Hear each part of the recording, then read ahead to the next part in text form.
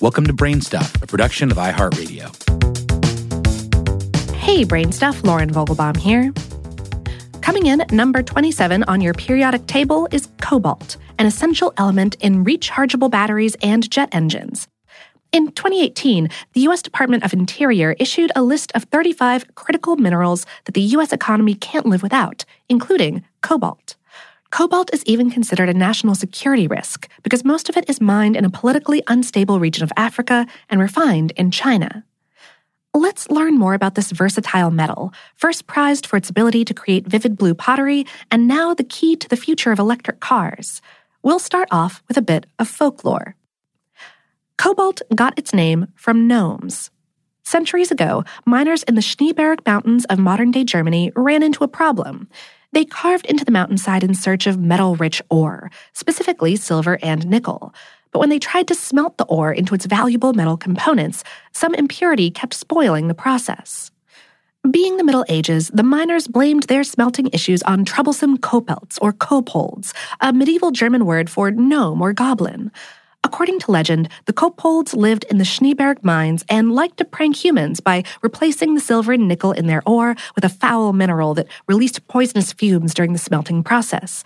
They were also blamed for cave-ins. As with all good ancient legends, the gnome story had a grain of truth to it. The silver and nickel smelting process was complicated by high levels of naturally occurring cobalt in the Schneeberg rock. And a related mineral called cobalite contains arsenic and sulfur, which could be deadly if released in an airtight mine shaft. Cobalt, as its own element, was first isolated and named in 1735 by the Swedish chemist Georg Brandt, an early critic of alchemy and probably not a fan of gnomes either. Although cobalt didn't get its name until the 18th century, cobalt-based pigments and dyes have been prized for their rich blue hue for millennia. The Cobalt Institute says that pottery and glass containing cobalt-based glazes has been recovered from Egyptian tombs dating back at least 2,600 years. And the famous blue Chinese porcelain from the Tang and Ming dynasties were also glazed with cobalt-based minerals. Pure cobalt is a shiny gray color, but it can be transformed into a bright blue powder by taking certain cobalt oxides, that is, compounds of cobalt plus oxygen, and treating them with a process called calcination, in which they're exposed to temperatures in excess of 2,012 degrees Fahrenheit, which is 1,100 degrees Celsius. The striking color known as cobalt blue is made by heating cobalt oxide with aluminum silicates at 2,192 degrees Fahrenheit. That's 1,200 degrees Celsius. A host of other hues, mazarine blue, willow blue, blue-black, can be made by combining cobalt oxides with other minerals.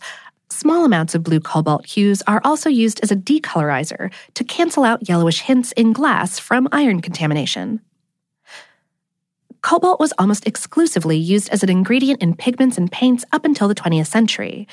In 1916, more than 70% of all cobalt mined and refined in the world, which was only 440 tons, by the way, was used as oxides for colorings.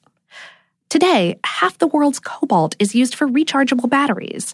The rechargeable lithium-ion batteries in your smartphone, tablet, and electric vehicle run, at least in part, on cobalt. Cobalt is one of the key ingredients, along with other metals like lithium, nickel, and manganese, inside these fast-charging, long-lasting batteries that power our digital lives. About 50% of the cobalt produced worldwide is used for rechargeable batteries. Cobalt is found in the cathode, that is, the positively charged electrode of lithium-ion batteries. When a lithium-ion battery is charged, lithium ions flow from the cathode to the negatively charged anode, where they're stored. When the battery is discharged, the ions flow back to the cathode and electrons are released to power the phone or electric motor. Cobalt has two innate properties that make it ideal for battery applications: thermal stability and high energy density. Cathodes made with cobalt won't overheat easily or catch fire, which is a major safety issue, and they'll also be able to store and transfer more energy.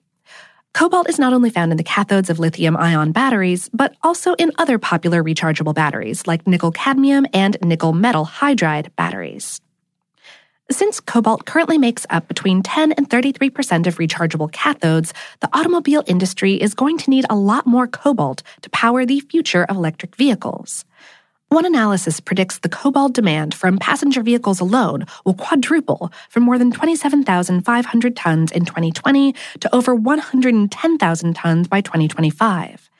And furthermore, when aerospace engineers need a material that can withstand the intense heat inside a jet or rocket engine, they turn to superalloys made with cobalt. Superalloys are high-performance metals that earn their flashy name from extremely high resistance to wear and heat. Nickel-based superalloys outperform cobalt alloys for stress resistance for temperatures reaching up to 1,706 degrees Fahrenheit, that's 930 degrees Celsius. Beyond that extreme temperature, though, cobalt-based superalloys really show their stuff. Cobalt has a higher melting point than nickel, and cobalt superalloys are more resistant to heat corrosion. That's why you'll find cobalt superalloys in the stationary fins of gas turbine engines, which take the brunt of the intense heat generated by jet engines without wearing down and failing. But one of the main reasons that cobalt landed on the U.S. Department of Interior's list of critical minerals for national security is that half of the world's cobalt is mined in the Democratic Republic of Congo, or the DRC. As a report from the U.S. Geological Survey explains, the DRC has a poor history of government corruption, human rights violations, and environmental damage related to cobalt mining. And it's not only human rights groups like Amnesty International that are concerned with unsafe and unethical labor practices related to unregulated cobalt mining in the DRC.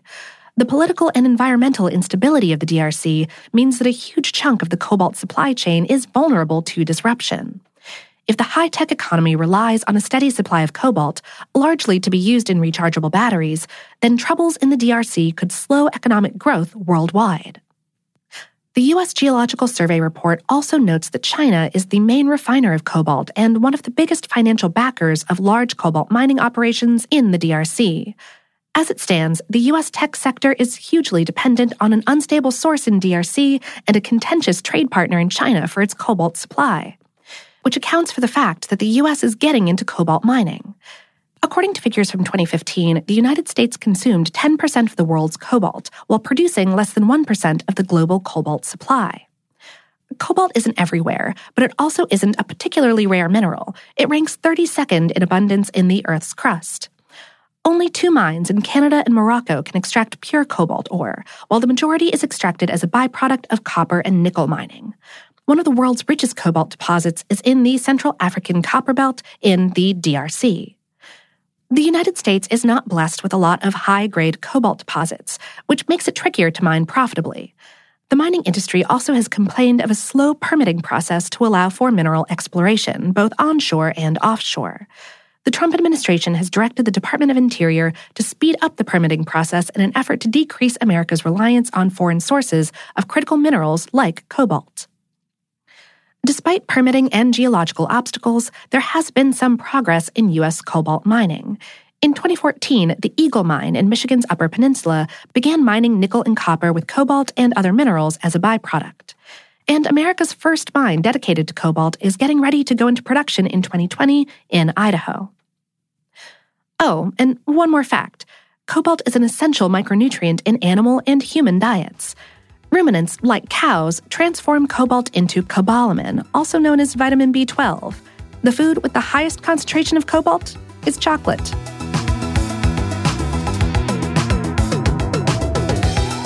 Today's episode was written by Dave Roos and produced by Tyler Klang.